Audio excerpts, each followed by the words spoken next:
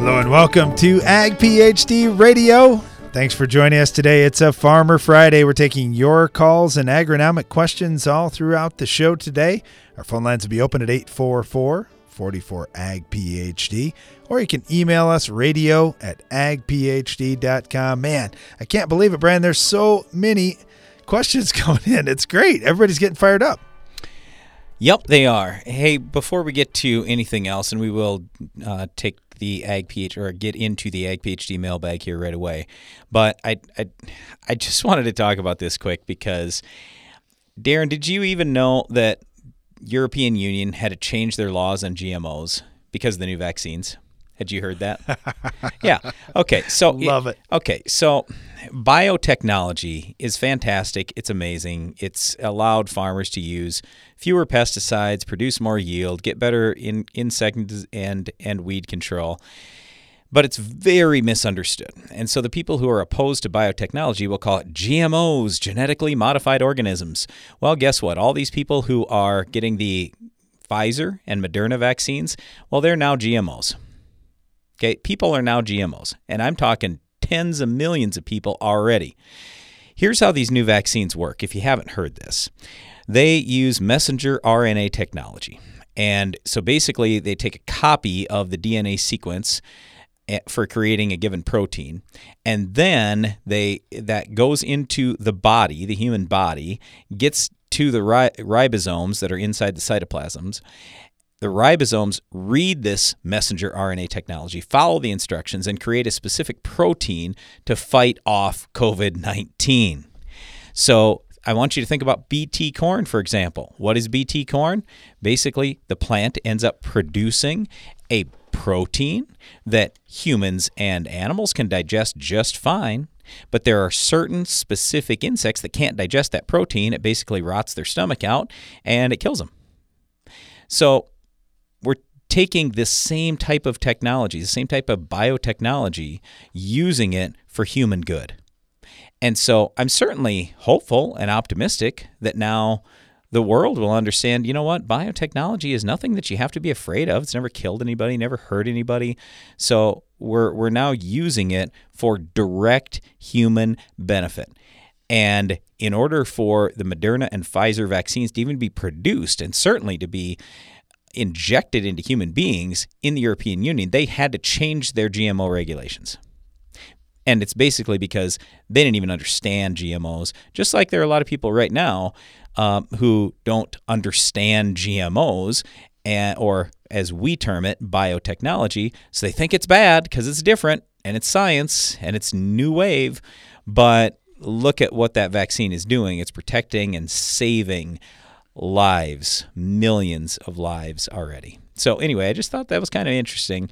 But if you're going to be opposed to GMOs and you're going to take the vaccine, you just became a GMO. So I don't know how you could be opposed to yourself. All right, let's get to the Ag PhD mailbag.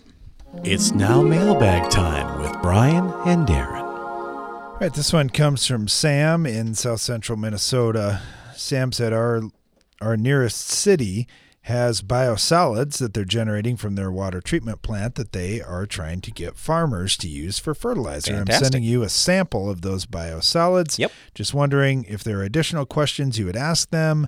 Is there a good way to figure out what it should cost? And is this something you would consider using if it was for your farm? Okay, well, first of all, in terms of cost, I'm going to try to negotiate it for free. So if I can get it for free, then it's an unbelievably fantastic deal. But, I mean, I think we all know the way that you would figure out how much it should cost. It's what's the value of the nutrients that are in there.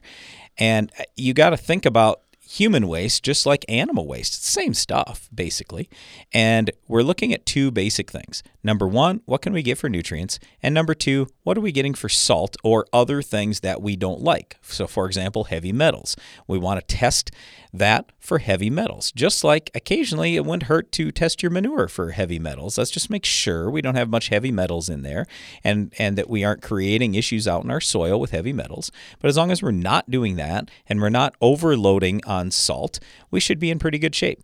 So the lab that he ran this test through, that Darren handed me the results here, it's from Midwest Labs, and right on the bottom it says total manure salts should not exceed 500 pounds per acre. And I would say Darren and I are pretty well in agreement with that. If you have good drainage, it's possible that you could put as much as 500 pounds of salt out there in a year and get rid of it in a normal situation in our region of the country. Okay, so in this case, it was 164 pounds of salt per ton. So when you run the simple math, that means you shouldn't put a whole lot out there, maybe 3 tons per acre. You start putting 10 tons per acre out, now you got a real problem. But yeah, I'd be super excited about that if I could get that. And like I say, I'd try to get it for nothing. The city just wants to get rid of it. They're happy to get rid of it, so it doesn't have to go somewhere else, and they have to pay to get rid of it, or that it has to sit there forever. This is the way it should be done and should be used. Get it spread out on the land and basically recycle the manure, turn it into great crops. All right, thanks for the question. Got this one from Conrad in Nebraska. He said, I enjoyed your corn agronomy meeting earlier this week, and I've got a question for you. It looks like you're using a lot more sulfur than we are, shooting for 250 bushel corn. A lot of soil samples are less than 10 parts per million. We're adding 35 to 40 pounds of sulfur. Looks like in a lot of your high yield trials, you're applying quite a bit more. Just wondering, is 40 pounds going to be enough for us? We're putting a lot of it on in a strip till, but a majority through pivot fertigation. Okay, so here's the thing. When we start talking about 250 bushel corn, and you can pull this up on the Ag PhD fertilizer removal app, 250 on corn needs 38 pounds of sulfur. 38 pounds. So when you talk about applying 40, well, that's barely enough. And yes, you can get a little bit out of the soil's organic matter. Okay, so roughly we figure a couple pounds per percent of organic matter. So if you had 3% organic matter, that's 6 pounds. So it's no big deal. But the point here is sulfates are leachable. So if you put 40 out, your crop needs 40, but you have any leaching at all of a sudden you're in trouble and you don't have enough. So in a lot of cases, we're trying to make sure sulfur doesn't become a yield limiting factor. It's not like a big environmental concern or anything. So that's why most of the high yield guys, like ourselves included, put an extra 10, 20 pounds out, no big cost. Stay tuned. We'll be right back. You're all set with the 4x4 turbo diesel truck. How about some options? Spray and bed liner? Absolutely. Tailgate step and Nerf bars? Gotta have them. Tie-down hooks and stainless steel toolbox? You know it. Tinted windows? Of course. Options are good. That's as true in the field as it is with your pickup. In addition to taking care of tough weeds, new Open Sky herbicide gives you more rotational choices than ever before and an easy-to-handle formulation. Gooseneck tow package? Yep. Discover more Open Sky details at OpenSkyHerbicide.com. Want to cut production costs without losing yield? Brian Ryberg from Buffalo Lake, Minnesota has done just that. Here's his story. We began using a Soil Warrior on our farm the fall of 2014. We've seen many benefits from better water infiltration, a lot less hours on equipment, fuel, been able to reduce our fertilizer side, so it's really simplified our operation. See what makes Soil Warrior different and better at SoilWarrior.com. Fill once, plant all day. The Thrive 3D application system from FMC is a revolutionary in-furrow crop protection platform that plants up to 480 acres between refills. The Thrive 3D application system mounts to most major planter brands and can be yours at no cost with the FMC Freedom Pass program. To learn more, call 815-362-7747 today. Always read and follow all label directions. Revitec fungicide from BASF has been specifically developed for the selective soybean grower who doesn't compromise. If you think good is good enough, if you're okay with just achieving rather than overachieving, if average is your goal, this is not the fungicide for you. Revitec fungicide, brand new chemistry, 3 no-excuse modes of action, 0 modes of compromise. Sounds like the fungicide for you. Revitec fungicide from BASF. That's smart. Always read and follow label directions.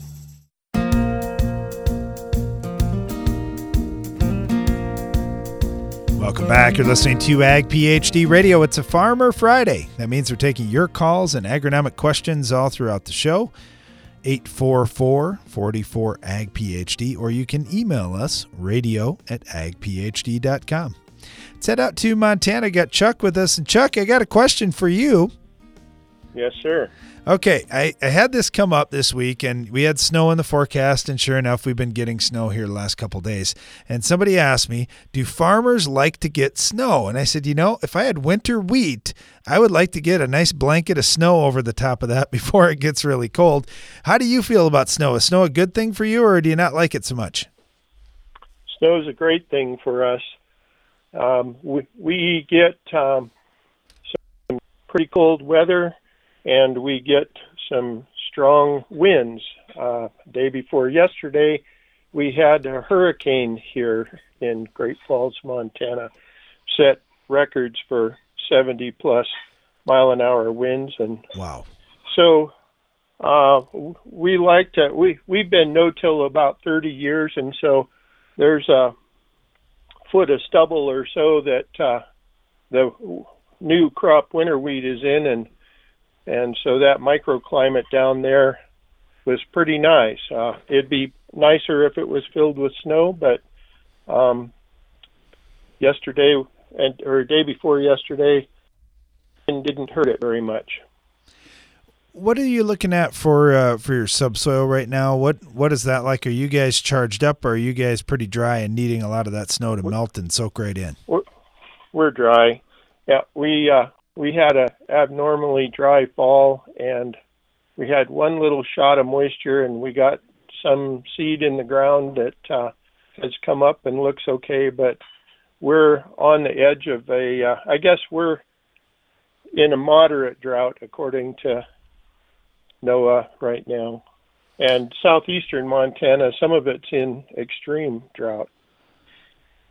Yeah, we're fairly dry here too. We could sure use the recharge with the moisture, and especially when we see commodity prices. Whoa, no. Darren. I don't want that recharge till we get to May. We're fine. See, Brian's really then. fussy, Chuck. I want to plant. We can't always be so fussy. Sometimes we'll take the moisture when we can get it. Yeah, I know. We're in the extreme drought region too. It's just we're in a lot different shape than they are in Montana, because we normally do get a fair amount of spring and summer rainfall, whereas they don't. So they've really got to have that some moisture in the soil, much more than we do, I think. Well, when you've already got your crop out there with something like winter wheat, well, you can take the moisture anytime, really. So that's a good plus too.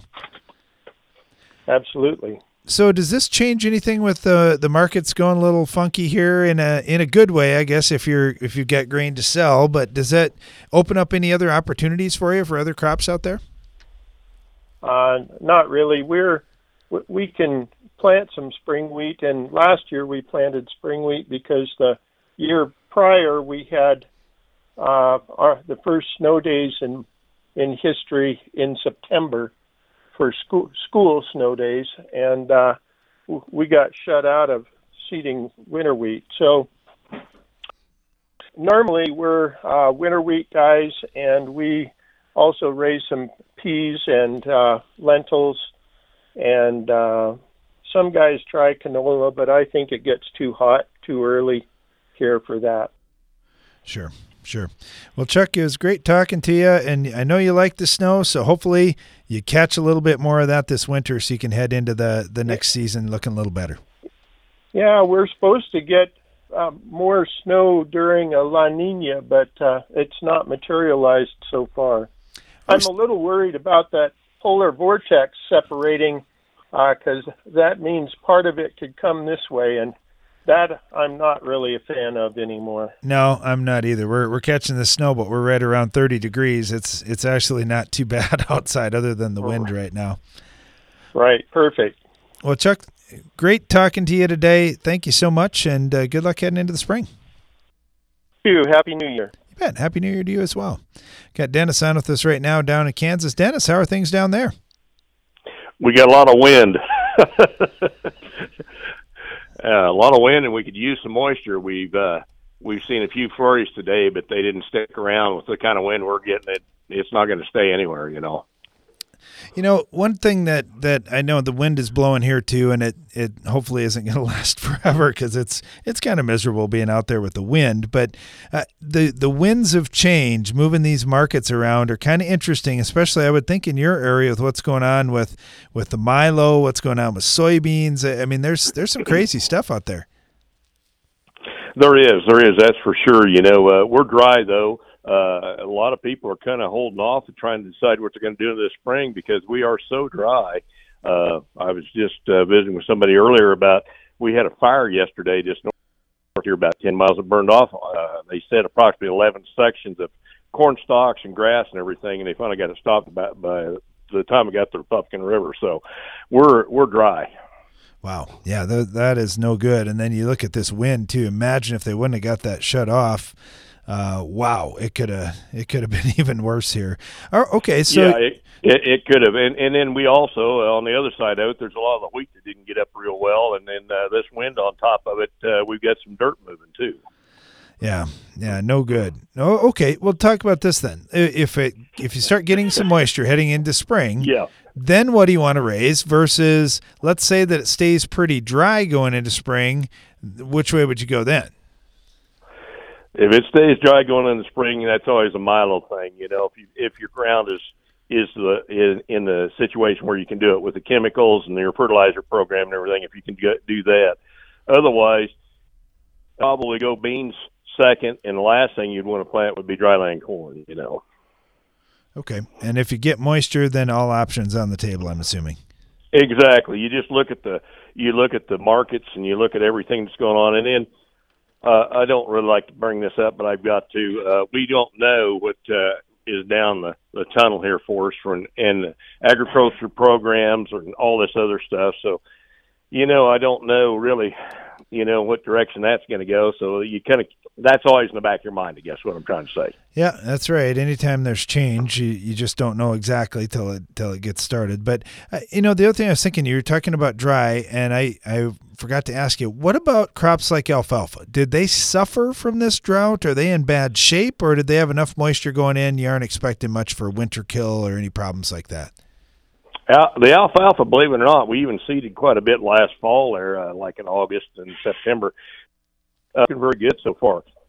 Good. But, we kind of conserved what moisture we had before we seeded it in and made sure that we didn't go into too dry conditions, because if you don't have moisture for that stuff, it's not going to come up, Yeah. No. Well, that's good to hear. I was just a little concerned about that. And I know it can be dry and that can still do okay, especially if it gets rooted down. It's not in bad shape. But, yeah, it'll be interesting to see what happens between now and spring for sure. Yeah, that's true. Yeah, the existing alfalfa's in good shape. It's went in real well and everything, and all we can do right now is put our fertilizer program together on it and make sure that we try to get, babysit the best we can, so when it comes out of dormancy, it's ready to go. When you mentioned that a lot of guys are holding off on decisions here, just seeing how this thing plays out with moisture and everything else, and certainly how the markets move.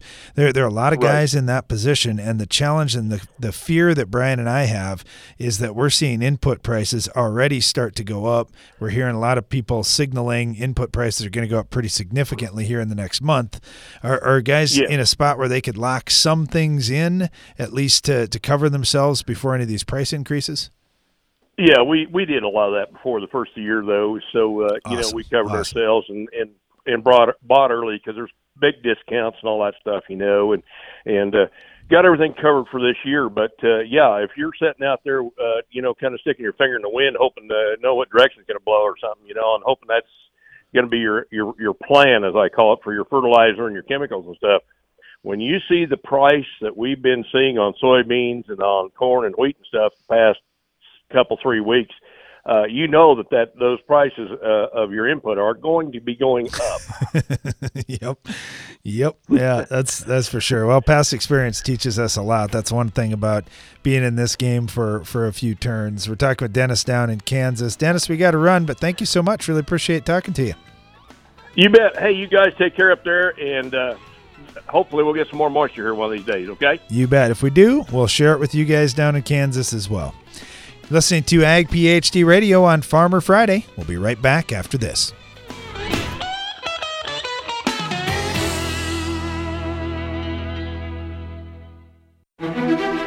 Each year brings new and unique challenges to farming, and your operation needs to constantly adapt to meet them. That's why at AgBiome, we're working every day to bring you new and better solutions, microbial-based solutions that protect your crop and help it reach its full potential. To learn more about how we're doing it, visit agbiome.com. That's AGBIOME.com.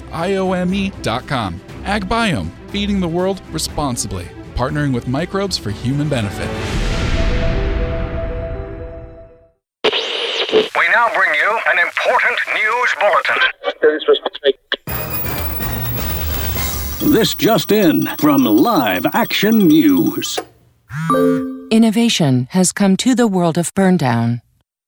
New Elevore herbicide controls your toughest weeds, even glyphosate and ALS-resistant weeds like mare's tail and henbit. Talk with your retailer about Elevore herbicide today and ask how you can start elevating your burndown. You deserve to have a building that will last for generations. With more than 110 years of experience and thousands of satisfied customers, Morton Buildings is the industry leader you can trust. Unlike other construction companies, you work with Morton Buildings craftsmen from conception to completion. There's no better time to buy. Lock in your new building for 2020 today. Contact your local Morton sales office or visit mortonbuildings.com. Pentair Hi-Pro Ultra Low Drift nozzles are your ideal choice for the Enlist E3 herbicide system. With coverage comparable to flat fans and with 90% less drift, ULD nozzles meet all required standards for Enlist applications and provide optimal performance of contact herbicides. Learn more at pentair.com/Hi-Pro. Start your crop off right with the Germinator closing wheel from Farm Shop MFG. Our spike design excels on variable soils and shatters compaction. Plus, the unique shoulder firmer encases a seed to maximize seed-to-soil contact. Order yours at farmshopmfg.com. You need a powerful herbicide to fight the war on weeds. Bellum is Rotam North America's mesotrione herbicide, and it fights against the annual broadleaf weeds attacking your cornfields. Winning this battle means higher yields, lower cost to you, and maximized profitability. For long-lasting and residual weed control, check out Evinco, Vilify, and our newest mix, Rixa. For application, flexibility, and season-long control, that's Evinco, Vilify, and Rixa, powered by Bellum. For more information, visit bellumherbicide.com. That's BELLUM herbicide.com. When it comes to competitive herbicide formulations, you know Nufarm. They've been bringing growers trusted brands like Weedmaster, Patriot, and Diablo for decades, made right here in the USA. What's your favorite Nufarm brand? Email it to turnupthebirn@nufarm.com and you'll be entered to win a monthly $1,000 product giveaway. In these unprecedented times, you're facing unprecedented pressure. Nufarm's here to help.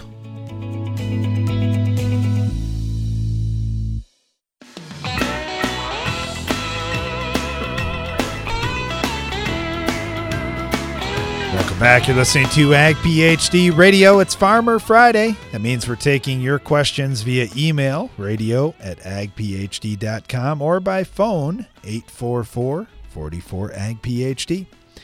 Let's head out to Colorado. We'll get Kevin on with us right now. Kevin, how you doing? Doing good, guys. How are you?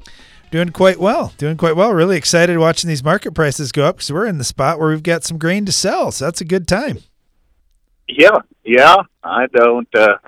I don't have any left to sell. It's the way the year worked this year, but gives you some hope going into next year. If nothing else, maybe at least setting a decent insurance price to give a decent floor. Yeah, that's kind of the next thing. We've talked to a lot of folks about that hey, that insurance price is coming up real soon, and that would be a good thing. Are new crop prices attractive enough that you're starting to move a little bit of that? You know, I would, but we're in such a drought right now. It's so hard to, reach out and, forward contract much of anything just because I don't know what I'm going to raise. Our wheat stands didn't get real good. And, our spring crop potential, are just, the prices are there, they're tempting, but I just have no clue right now what I even can plan on producing. So I'm kind of just sitting here hoping these things hold off till spring when I can get an idea what kind of spring moisture we're going to get if we get any, I guess. ask this partly because I talk to enough non-farmers, and they see what's going on too a little bit. Maybe they aren't watching the markets every day like we are, but they at least hear things in the news, and they think, oh my goodness, farmers are just making a killing right now. And I was like, hold on. A lot of guys thought the price was okay in the fall, and they at least weren't going to lose money, and they took it. And now we got such dry conditions around our farm. I'm not sure what our yield's going to be if we don't get some moisture. We're dry land farmers, and yeah, I can only imagine for you in Colorado, it's that much more important. So even though it looks pretty good on paper right now, that's a whole different deal than having a guarantee out in your field. Yeah, it is, and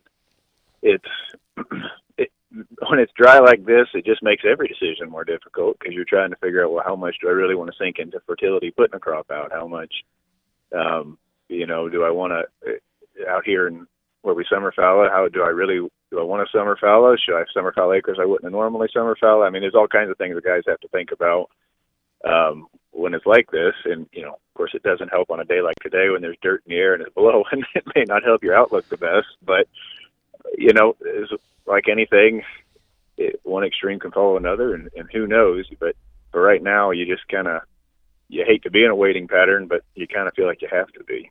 What are you hearing in your part of Colorado for snowfall and so forth? Are they predicting you're going to get much more moisture here soon?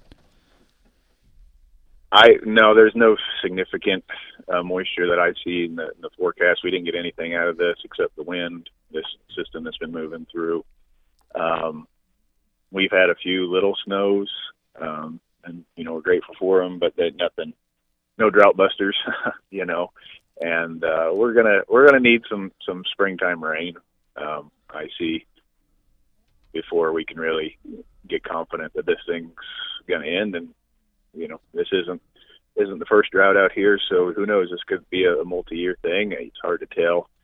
I'm just thankful on days like today. I can't imagine living out here in the 30s when everything was turned, and I mean, I can't imagine how black it would be outside today with like that. So I'm grateful we figured out some no-till and some conservation and got some other crops in the rotation, since generations ago.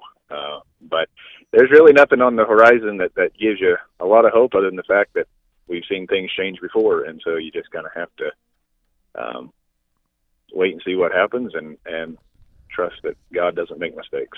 No, and you just got to be optimistic if you're farming, no doubt about it, because things can change. They can change in a hurry, and in this case, the moisture would be good. But boy, it sure is nice, though, the knowledge and information gained over the last couple of generations here, or last probably 3 generations since the time you're talking about back in the 30s, that growers have figured out, hey, here's some modifications we can make to our equipment and our programs to get the most out of the tiny little bit of rain that we might get and keep our soil in place. That's great to hear. I'm glad you're talking about that, and it's one of those things we always get encouraged to be good advocates out there and talking to non-farmers about what we're doing. The reduction in erosion is huge. It's noticeable, and on a day like today when things are blowing like crazy across much of the country, it's definitely in full effect here. Thank you so much, Kevin. Really appreciate having you on. Thanks for what you're doing, and good luck here. Hopefully you guys catch some moisture soon. All right. Thank you. Y'all have a great day. You bet. You too. Let's head over to Minnesota. Got Brent with us right now. Brent, how are you doing? Pretty well. How about you guys?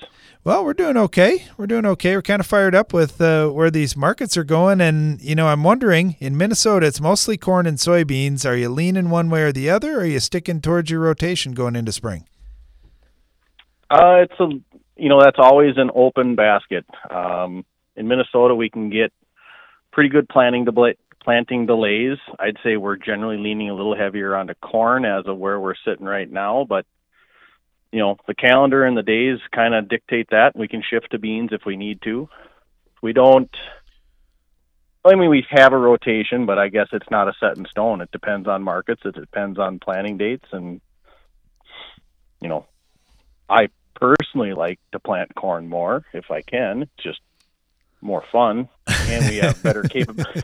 Well, we're just set up better to store corn. I think this is interesting that you mentioned that you said it's fun. And I know this. I was talking to somebody up in North Dakota here earlier this week, and he said, look, if conditions are good in April, I'm going to plant corn and I'm not going to stop.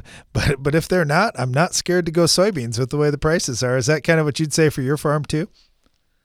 Yeah. I mean, I'm flexible. I do know that I like to have beans in the rotation. I like to have different varieties. I'm always kind of striving to find the lead, for bean acres and make sure that we stay on top of genetics and all the different things. So if you don't have a few different varieties planted more than just in a test plot, it's hard to really know what you want to plant the next year. Yeah, that's a good point. How about fertilizer then? If you're still a little bit flexible, did you do a lot of fall fertility, or you got quite a bit to go this spring?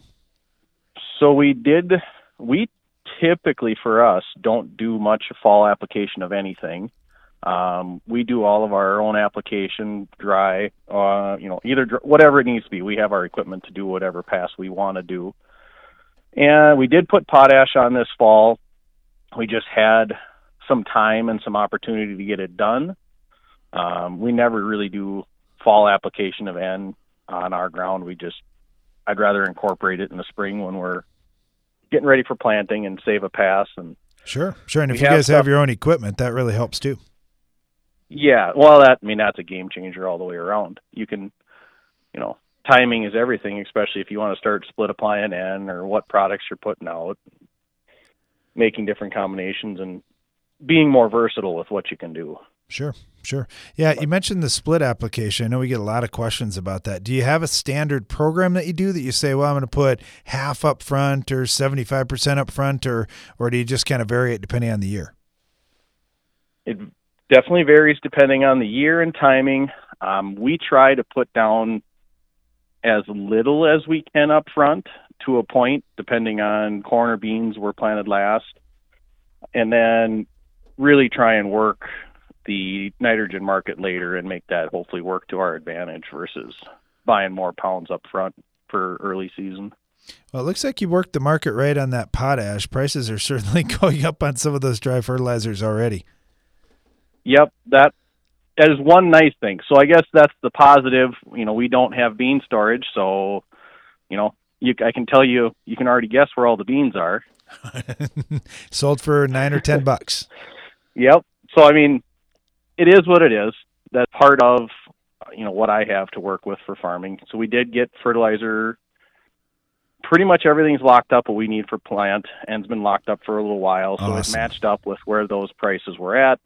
Still going to need some N for the side dress application, but we're going to have to roll the dice a little bit on that, see where that plays out. But yep, you may still have a good window for that a guy could buy stuff reasonable. I love it though. You got strengths for your farm and the other areas that gosh, you can't afford to be strong on everything all at once sometimes, but love how you're working that system out. We're talking to Brent over in Minnesota. Brent, thank you so much. Good luck going into the spring.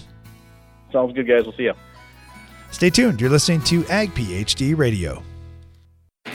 No matter what time of the year it is on your farm, with a Bayer Plus Rewards program, earning and redeeming rewards are always in season.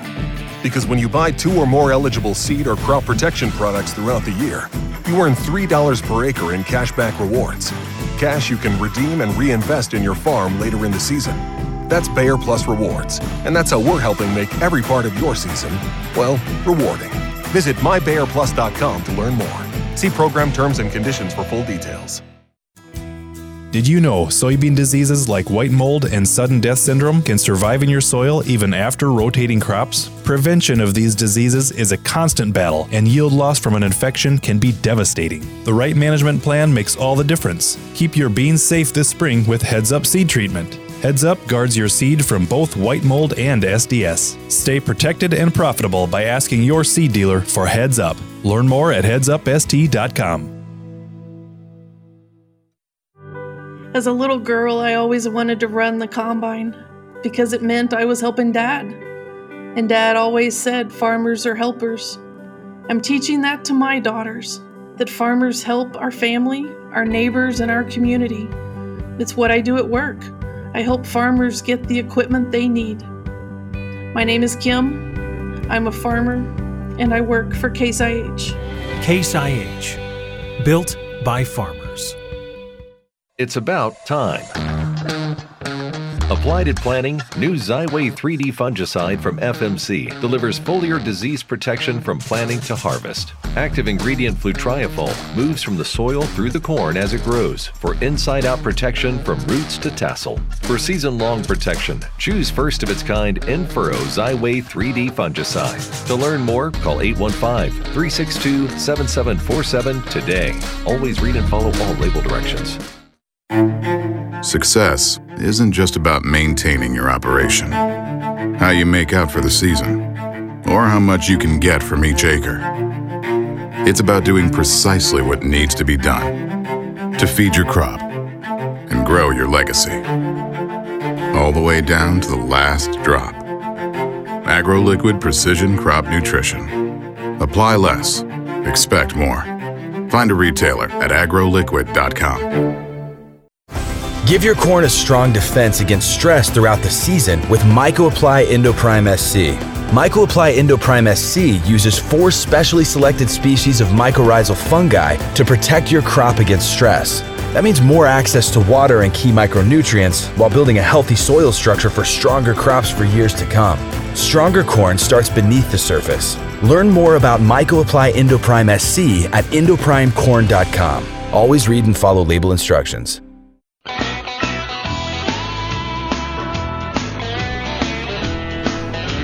You're listening to Ag PhD Radio. We're taking your calls and agronomic questions at 844-44-AG-PhD. And we just had the Ag PhD Corn Agronomy Workshop earlier this week. And wow, I've gotten some great feedback. Thanks to everybody who attended in person. Thanks to everyone who was watching online. And you maybe say, wait, watching online? I could do that? Yeah, you can. And all you have to do is become an Ag PhD Insider Magazine subscriber. The cost is very low. It's $20 for a year or $50 for 5 years. And you can catch our upcoming workshops. We've got a soybean agronomy workshop coming up in February. We've got a tiling and ag drainage workshop coming up in March.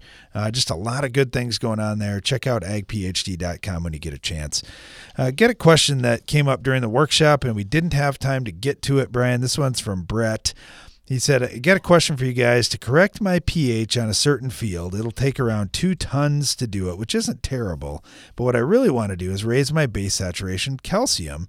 But to raise it where I want to, it would take 10 tons of lime or a ridiculous amount of gypsum, which would help, which I could use potentially so it didn't increase my pH too far. How would you guys go about trying to approach this problem if your base saturation calcium is really low and you really only need 2 tons, which seems relatively small, to fix the pH portion? Do not put more than the 2 tons on. Just go with the 2 tons on the lime. Then I would say this. Well, we like having a little more calcium in relation to magnesium in most soils, and it does show up in yield eventually. It doesn't show up in yield instantaneously. It's more of a long-term thing. So I would tell you, I'm going to spend my dollars this way, in this order. I'm going to do the lime. I'm going to make sure my drainage is great. I might spend more money on tile if I feel like I need that.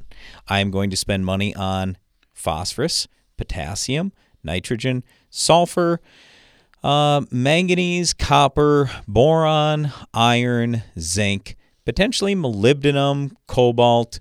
Let's see, there's one I'm missing. But anyway, the point, do you see where I'm going with this? And then eventually I get to, yep, now I'm ready to spend some more money on calcium.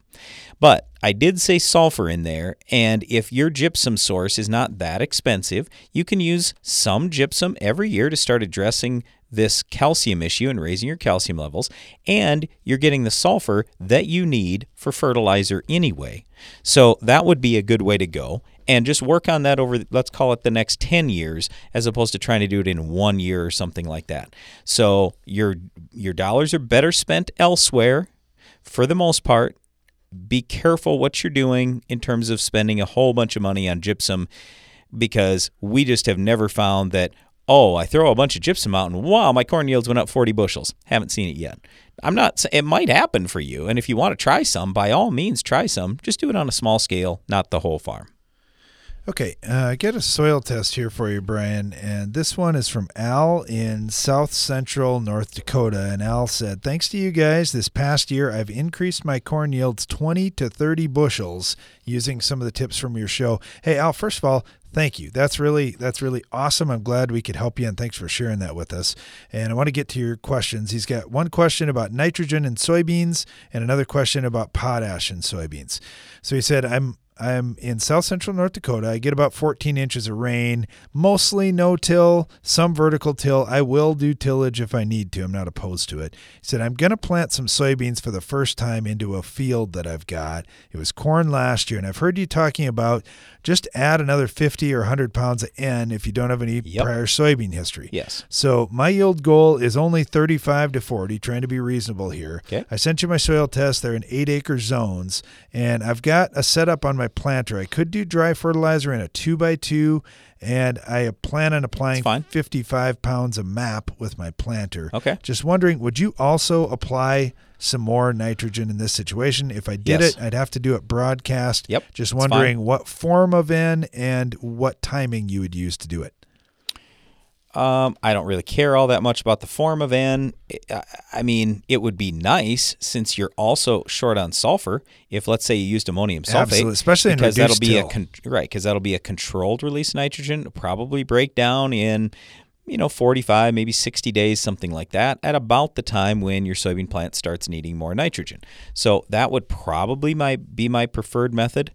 And, in terms of using the dry fertilizer 2x2, I don't have any big issue with that. That's fine. I would say this. You've got one zone where you have 4.8% organic matter and you have 6.1% potassium, as well as 30 parts per million of P1 phosphorus. I love all those things. That's where, to me, it looks like you're going to end up with the best yield. Most of the other areas, the fertility is half or less. So I just continue addressing all these other areas, keep working on it, but it looks to me like that's probably, I'm much more excited, obviously, about that zone than I am some of the others, but everywhere you're planting these soybeans, I'm for sure going to use additional nitrogen, and also I would suggest double inoculating. Have the seed treated from whoever you're buying the seed from, but then also right with the planter or drill, whatever you're planting with, whatever you're seeding with, add some more dry at that point. Double inoculate, that'll help you. You stole my thunder. That was going to be my my add in there too. Okay, so there's a couple things for you, Al, on the nitrogen. Now, Al's other question, I'm wondering about on soybeans, could I potentially apply potash with my planter? Remember, I've got that 2x2 system. He said, if so, how much can I put on and not have any issues? A lot. I really wouldn't get too worried about it. You can put on just about whatever you want. And when he said, 55 pounds of MAP, that tells me it's not like he's going to put on 500 pounds of potash in this 2x2. He's probably thinking 50 or 100 pounds. There's absolutely no problem with that. All right, thanks for the questions, Al. And again, thanks for letting us know about your yield gains. Hopefully this year turns out great for you too. Get back to the phone lines. Get Jerry with us in Nebraska. Jerry, how are you? Oh, doing good. Oh, is it windy down there in your country too? Man, well, we're sending it your way, so it's coming from here. I know that. It's no fun. Hey, one other thing that I know is a challenge is nematodes, and Janelle was saying you want to talk a little about nematodes in corn. What are you thinking there? Well, I farm up here southeast of Martin, South Dakota. Pretty sandy ground. It's irrigated, pretty sandy, low organic soils, but and never. Of course, I'd never give nematodes a thought. It's up here where there's not that much farm ground in this area. The agronomist this year, the corn wasn't looking real good there in July, and so she pulled a soil sample, sent it in, and it'd come back really high in nematode activity. And I'm wondering how to deal with that going into another crop year. Hey, Jerry, this was surprising to me, too, when I first started working down in Nebraska over 30 years ago.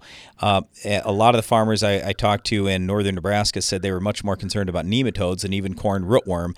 Back then, we were selling a lot of Furadan and Counter into a lot of these people, and so I was working for FMC at the time, and they had Furadan. But anyway, today, Furadan's off the market. Counter is left. So if you wanted to use some counter insecticide, I'd absolutely try that in corn, for example. But otherwise, there are some nematode treatments out there, like Votivo, for example. But you could talk to your seed provider and what your options are there. But yeah, we're looking at nematicides. Otherwise, you have to switch over to something where, let's put it this way, corn has specific nematodes, soybeans have some specific nematodes, like soybean cyst nematode. So it's crop rotation in addition to using insecticide or seed treatments, or I should say nematicide or seed treatments. Okay. So our crop rotation kind of, I mean, like where we had corn on this corn ground this year, we'd like to go to edible beans. Sure. Another year. Yeah. What kind of would they be harder on an edible bean, you think, than they are on corn? No. So usually you're talking different nematodes that are going to impact the one versus the other. So, I would feel pretty good about going to the dry beans. It's just usually, and the reason why we've had so many problems, and I'm guessing same thing here, when it's irrigated sand, you're usually sticking to corn on corn on corn, and that's where we end up with the problem. Oh, okay. So, okay. All right. Well, I sure appreciate it. You bet. Yeah, very thanks for much. the call. Yep. Yeah, nematodes are something that, I tell you what, Brian, there's not enough knowledge of what's out there in the soil in a lot of cases. Well, you can't see them. So, I mean, if there was some great big bug, you go, oh, I know I have that. Well, nematodes are microscopic. That's why we have such an issue. Stay tuned. We'll be right back with more Ag PhD Radio after this.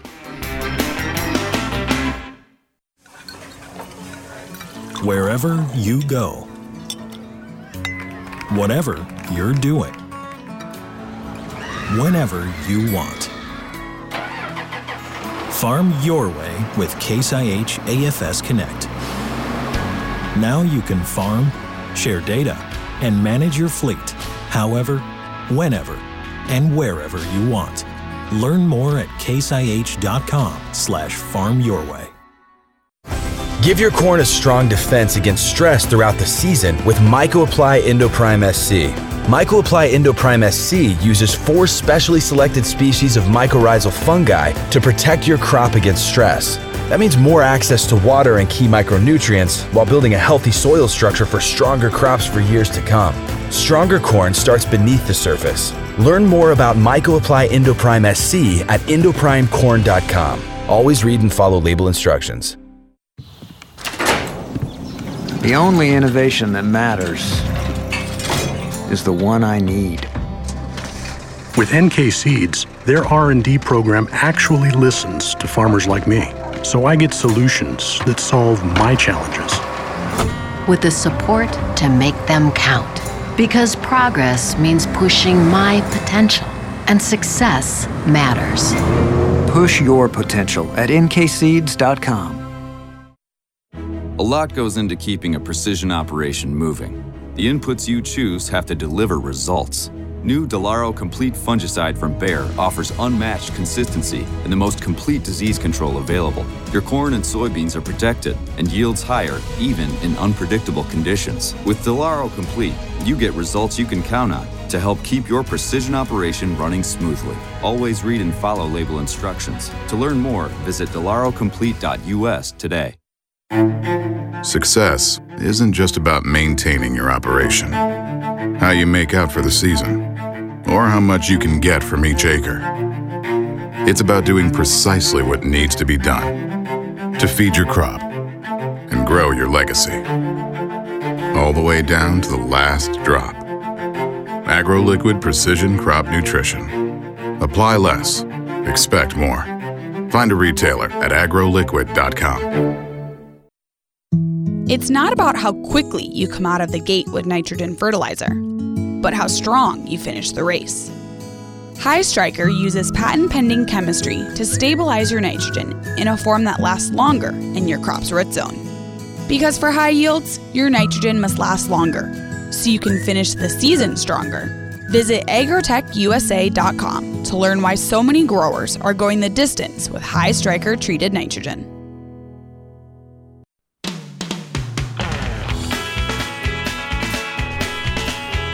You're listening to Ag PhD Radio. We're taking your agronomic questions, and we got this one from Kevin down in Kansas that I wanted to get to. Kevin said, on irrigated ground, I like to double crop milo after wheat harvest. The wheat's usually harvested by the end of June.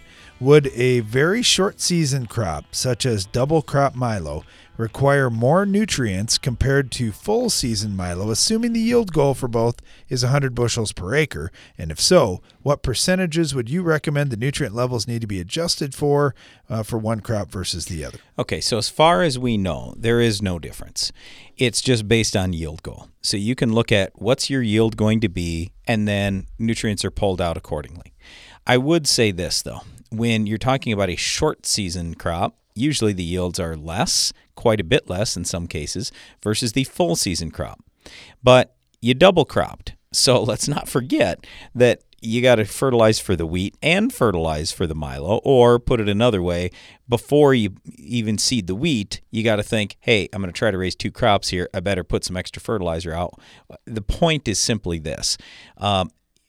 You don't get too hung up on, it's second crop or it's full season crop, whatever. Just look at the yield goal and what you're really after and fertilize accordingly. All right. I got a couple of questions about soil test conversions. We were just talking about that on the Ag PhD TV show. And DK said, I think you're reading the nitrogen and sulfur right, but I don't know if the lab results are super reliable for P, K, and micros because of how they're doing the extractions, I'm thinking. And you know what, DK, they're probably not perfect. It probably isn't. Nope. And there are different testing methods. Some we feel, just from experience, show more of what's available now. Others kind of show, hey, this is what's going to come available during the growing season. But I don't think there's any question out there that there's more nutrition in the soil than what we measure on a soil test and what a plant is able to actually extract. Right. But what we care about at the end of the year is not what we put out for fertilizer. What we care about is, are we making money? Did what we put out for fertilizer, did it pay? And should I do more of that moving forward? So what we would encourage you to do is the same thing that we're doing in our farm. We're comparing all our soil test grid points with all our yield points. So, or let me rephrase that. We're looking at yield at each one of our grid points, and then we can compare fertility and yield. And so it's showing us for, let's just take potassium, for example. On our farm, it's showing, hey, if we don't get that base saturation K up above 4%, 6%, 5-6%, somewhere preferably, that's where our best yields are coming from. So we need to do more of that. And you can look at the same thing with, I don't care if it's phosphorus or copper or zinc or sulfur, whatever it is, you can look at all those things, and then you have your own data, your own farm, with whatever lab you're working with, and then our suggestion to you is just stay working with the same lab, testing at the same time of year, because now you're building your own database and you're figuring out yourself, okay, which things that I put out there are actually translating to yield. All right, another one that came in, this is from Crop Duster. He said that video was a little bit fast-paced when you guys were talking about all those soil test conversions, so that makes it hard for me to catch it all. So, of course, I've got to watch it over and over to try to absorb it and absorb a little each time. But he said it is really good information you're putting out. But here's the part that he also said, Brian. He goes, I'm glad to see you guys are still making videos and shows after all these years. I wish you guys continued success. Hey, come on, Crop Duster. We're not that old yet. But, yeah, we have been around doing this for a while. We really love it. So, yeah, I expect, Lord willing, we will be doing it again doing it for a long time. Ag PhD TV is going to hit 23 full years at the end of March. So, wow. 23 years. All right. Get another bit of feedback on the soil test. This one's from Bernard. He said, recently I was watching your program. You were talking about converting soil test results into pounds per acre that you needed on the fertilizer and so forth. Yep. And talking to some others in the area, they've really struggled with other people doing this for them. In fact, we had a local co-op that where we needed 90 pounds per acre, they put on 200.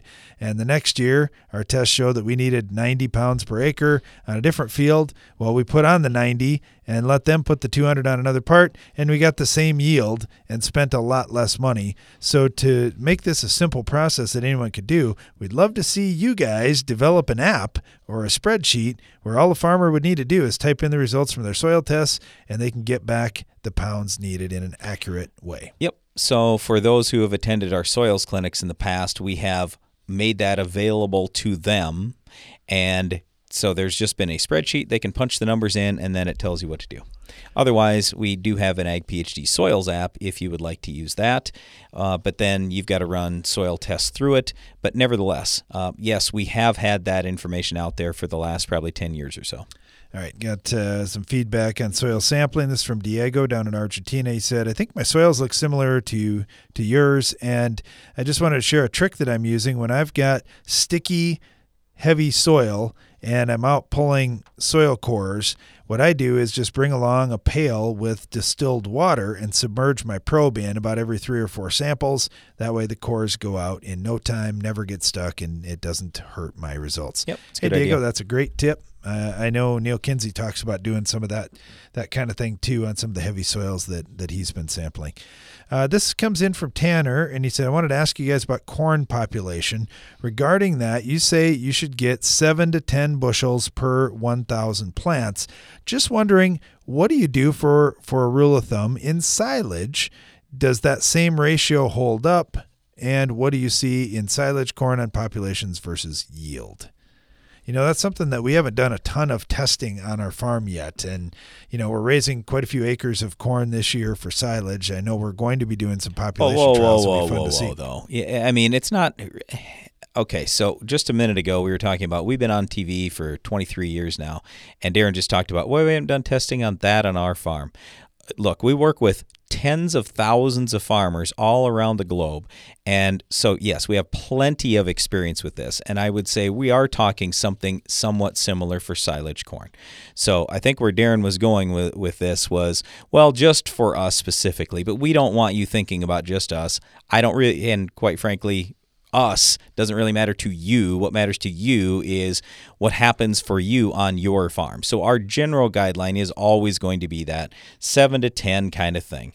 Darren, why don't you talk just for a second, though, about the difference between different corn hybrids and what we may be looking for silage, because it can vary depending on beef versus dairy, for example. Well, certainly tonnage is really important, and you want to have lots of food for the animals. But the other thing that we're really spending a lot of time looking at is what are the nutritional differences between different corn hybrids, and what is, for example, how much starch is in there, which is quick energy. And a lot of beef cattle producers like having a high starch feed, where the dairy cattle guys aren't really looking for that. They'd like a lower starch feed and have more digestible fiber, and that fiber is a lot more important to them. So yeah, depending on what it is, you may have lots of tonnage, but not the best nutrition in there. So certainly looking at that piece of the equation as well. Yeah, and we aren't, his specific question was more population, more tons, to some degree, but we don't want to get carried away. So we're probably still going to follow the same rule. So if I've got grain corn right side by side with silage corn, and I determine that 32,000 is the right population for the grain corn, for the most part, we're staying with the 32,000 for the silage corn, but we are going to treat it differently. We are going to look for different hybrids because we're not just after tonnage, we are also after digestibility. And so you got to look at the whole package. That's part of it. The next thing is we're absolutely going to use Rise Up Smartgrass on there, gibberellic acid, once, if not twice, and that's going to mean more tons. We're probably going to have that corn be at least a foot taller, and you got to think about things a little bit different. You may have to fertilize with just a little more nitrogen to support all that plant material. You've got to make sure then that you've got more potassium out there if you're going to have taller plants and more tonnage, so it doesn't fall over when a big windstorm comes through or something like that. So we are going to manage it just a little bit differently, but to answer the specific question, no, we really aren't changing our population a whole lot. Now, if you want to, again, do some experiments on your farm, and maybe you'll find something different that we have found, other than working with all the people that we've worked with over the years, it's certainly possible. But that's our general guideline. All right. Get a question from Chris and a comment from KG. I guess, Chris, we'll get to yours tomorrow. But KG said, I'm really enjoying listening to your program, learning a lot from you guys about how to use the right products in my field and how to use the right equipment in the right situation. Thanks, KG. We really appreciate that. Yeah, it's fun doing the show. We're talking a lot about things that we're very passionate about and have some experience with as well. So glad we can share that with you. Thanks for listening to our program today. Be sure to join us again each weekday for more Ag PhD Radio.